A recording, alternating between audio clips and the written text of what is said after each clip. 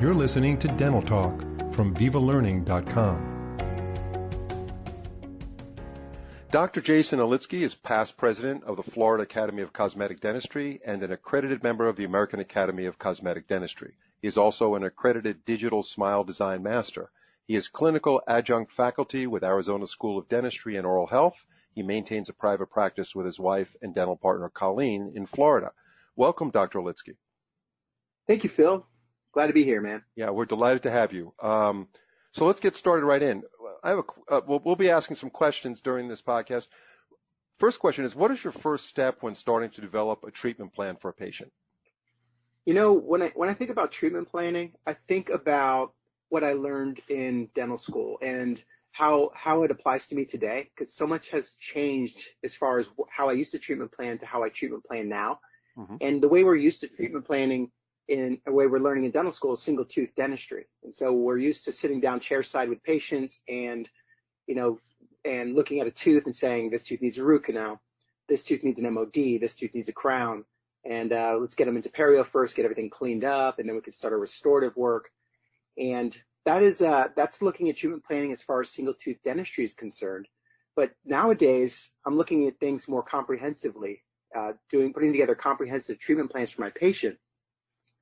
So, I remember my first job out of school, I was working at corporate dentistry. I actually worked at corporate dentistry for a few years before I opened up my own, cosmetic practice. Mm-hmm. And it gave me the opportunity to learn or figure things out. And the way I used to treatment plan when I first graduated, I don't know if any of the listeners can relate with the way I used to do it, but I used to sit down in the dental chair and my assistant would be sitting across from me and we'd start treatment planning. And I'd look at each tooth and I'd first say like number 2, I'd say that needs a MOD. And then I'd look at tooth number 3 and I wouldn't want to say the word crown. So what I would say would be PFM, which in dental school was porcelain fused to metal, or PFG, we used to call them porcelain fused to gold. So I'd use this an acronym, PFG or PFM, and we'd go around the whole mouth.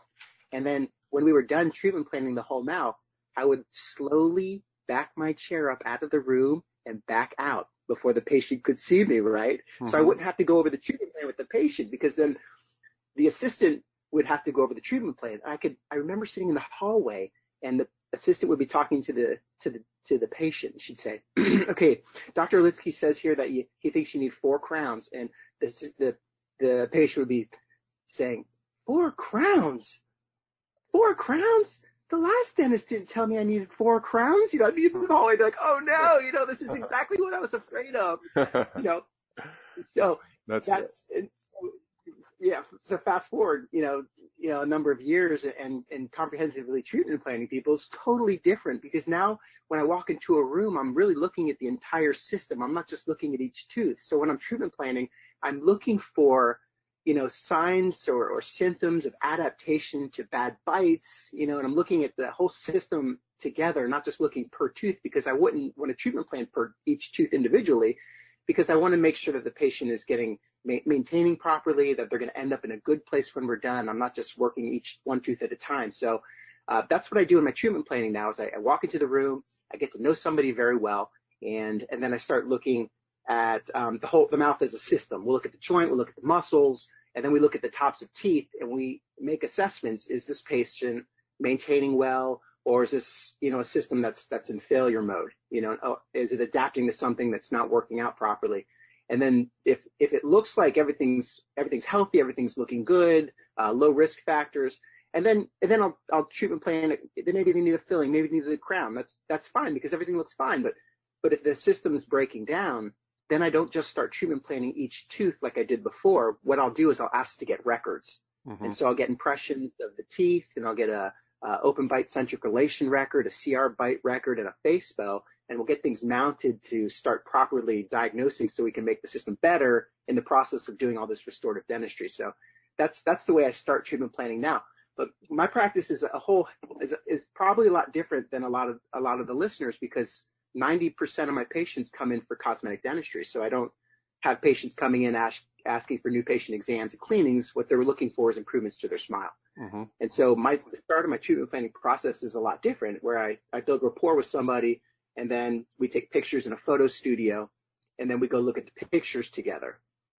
And it's at that point when I'm looking at the pictures with the patient is where I guess another office grabs a patient out of a regular exam, has them come back with their records and looks at pictures with records together. And at the same point now, we're treatment planning and we're getting to the same place. One reason was functionally, my reason may be aesthetically, but we're ending up at the same place. Mm-hmm. And the very first thing you look at with treatment planning case, whether it's functional or aesthetics, is with incisal edge position. Right. So that's where it all comes together. With incisal edge position is step one. Mm-hmm. No, that makes total sense. Treating the patient as a whole versus tooth dentistry. That was excellent. Let me ask you a question. How much does the material that you are currently using play into the treatment planning itself? I have a comfort level with materials. I have materials that I want to use. And so for my process of elimination, when I see somebody and I'm planning something aesthetic or functional for them, I'm thinking to myself, can I use what I love to use? And when I first started doing cosmetic dentistry, my go-to material was always Empress, a lucite reinforced porcelain, a silicate-based etchable porcelain that is very beautiful. And so for my aesthetic cases, I would always be thinking Empress first. But Empress wouldn't hold up as well in the posterior under higher function. It did great for the anterior teeth, but as soon as we turned the corner, we went to the premolars and molars, it's where we'd start to see it under load, where we'd start to see some failures over time. And so what I wanted to do is just treatment plan the whole mouth for Empress, but I couldn't do it. Mm-hmm. And then when you fast forward to now, we have a material with track record that's just as beautiful as Empress, but stronger, and that's Emax. And Emax means, which is something I learned, Emax actually means Empress to the max, because what it's doing is it's taking the beauty of Empress and adding the flexural strength that we need in a system that can be robust enough to use in the entire mouth. And that's the missing link of what we didn't have before. So what we have now is something that's highly aesthetic we can use in the whole mouth, and that includes second molars. So my go-to material would be Emax in the entire mouth. Now, for my high aesthetic cases, I still go to Empress in the anterior for certain aesthetic cases, but you get some of the compromise in strength. So where Empress is 200 megapascals of flexural strength biaxial testing, Emax is over 500 megapascals of flexural strength with biaxial testing, and so it's quite a bit stronger. Right. But one of the things that I see dentists doing is they think they need more strength, so they'll go to zirconia, and they'll say, well, this patient's a bruxer and they're destroying their teeth, and so let's do full contour zirconia. But that's not something that I've adopted in my practice, because I'm finding Emax to be strong enough to withhold forces within the mouth without going to full contour zirconia. Mm-hmm. And so when I need to use zirconia is more cases of like posterior bridges, right, where tooth replacement in the posterior, and then I'll make that monolithic, but we'll do cutbacks in the facial areas out of the functional zones for aesthetics, and cases of very dark preparations where zirconia does a great job of blocking out darker preparations. Mm-hmm. Yeah, actually, you probably covered this in your last answer, which was excellent. Yes. Because my next question, and as I said, you probably covered some of it, do you consider aesthetics or longevity first? What's your priority when choosing the restorative material? It is so patient dependent that I do an assessment of the patient and make a determination of what's gonna make that patient happy.